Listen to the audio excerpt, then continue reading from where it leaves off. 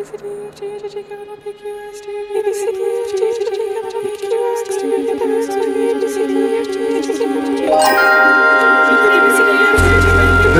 is Meet the Composer. I'm Nadia Sirota, and this is the Meet the Composer podcast. This week we're trying something a little bit different. Q2 Music is launching a brand new podcast this fall called LPR Live with Connor Hannock, featuring performances recorded live at Le Poisson Rouge, which is New York's resident new music nightclub. Over here at Meet the Composer, we are so pumped about this show, which is basically a slick delivery device for exclusive live performances from New York City. LPR Live gets going this fall, but we thought we'd share a sneak peek with our Meet the Composer family. This performance features the music of composer David Lang. We hope you enjoy. I'm Connor Hannock, and you're listening to LPR Live. David Lang's music hangs beautifully in the balance between head and heart. Despite the intricate mathematical undercurrents of his compositional language and the rigorous construction of his forms, Lang's music is always primarily concerned with expressivity. This episode features two movements from Lang's memory pieces for piano, one of the composer's most personal and intimate works. Each movement is a sort of musical memorial, a recollection or a conversation with a close friend, distilled into a brief musical moment. But as Lang explains, it's not all gloom, doom, and nostalgia. He describes charming encounters with John Cage and Ivar Mikashoff, the profundity of being asked to write a memorial for someone still alive, and the mystery of musical expression. Hello, I'm David Lang, and I am a composer. So I started thinking that maybe I would make pieces which were for other pianists in memory of people who had passed away that I knew. And maybe they wouldn't be depressing, all of them. Maybe they wouldn't be the way memorials are usually, which is to remember the absence of having this person who's important around you. And maybe there's some other function that you can use these pieces for. And the function that I thought of was to highlight some kind of memory or conversation I had with them that I wouldn't want to disappear. I met Andrew a very, very long time ago because he's a member of the English band Icebreaker, which is a band that was created to play music by Louis Andriessen in England. Andrew was a keyboard player in the band. And so gradually we just started doing things together, so he started asking me for music, and he eventually started playing little things that I had already written and asking me for new things. And I wrote a concerto for him for the BBC Symphony. And I had this project called Memory Pieces, which were little pieces that I had written in memory of friends of mine who'd passed away. It originally wasn't going to be a collection. It originally was just a piece that I wrote in memory of John Cage. I was supposed to write a piece for Ivar Mikashoff. And while I was working on his piece, Cage died. And I knew Cage a little bit. And at Bang on a Can, we had produced 4 or 5 performances of his. And whenever I saw him, I would have a nice conversation with him. And, I really liked him. He was a fantastic guy. And so the day that he died, I just sat down and I wrote a piece. I really thought that what he was telling me was, very soon you're going to have to do this for me. When I realized that that's what he said, when I found out that he was sick, I thought that was really, that was a very kind of heavy thing, and so I had to figure out, well, how am I going to deal with this, that this person basically just ordered me to make a memorial for him, and he's not dead yet.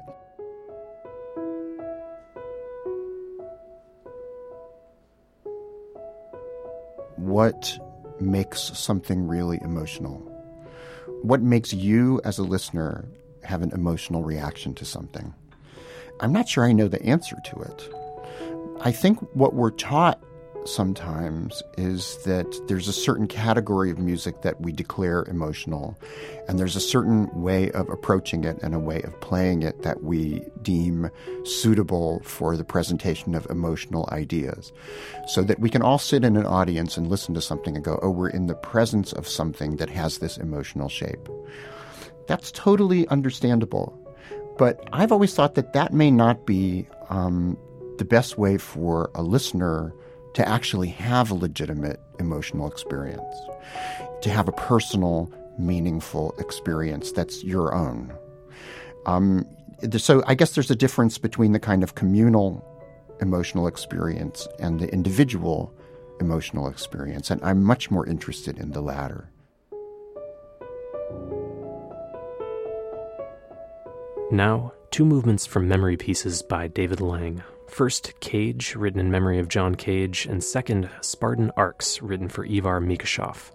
Both are performed live at Le Poisson Rouge in New York City by the pianist Andrew Zelinsky.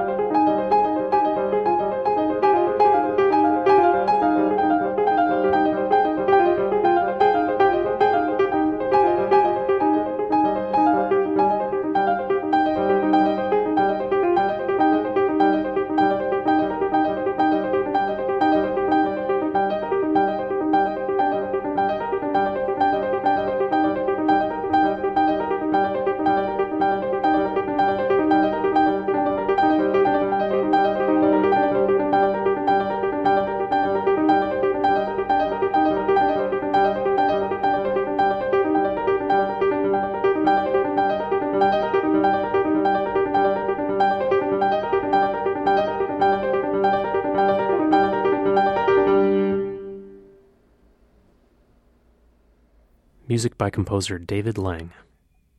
Those were two movements from his memory pieces. First, Cage, written in memory of John Cage, and second, Spartan Arcs, written for Ivar Mikashoff.